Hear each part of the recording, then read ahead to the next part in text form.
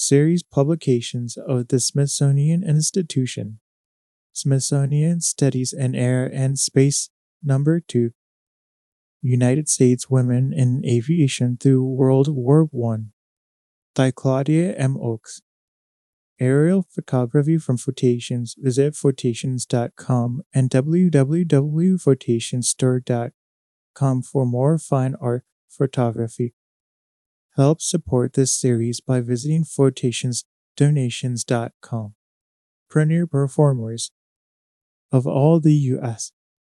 women who took part in aviation in those early years have gained significant fame. The names Harriet Quimby, Mathilde Moisant, Catherine, and Marjorie Stinson and Ruth Law are legendary in aviation history.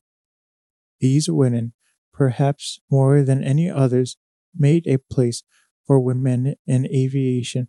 They showed that women were serious about flying as a career and were not in it just for the novelty or the fun of it.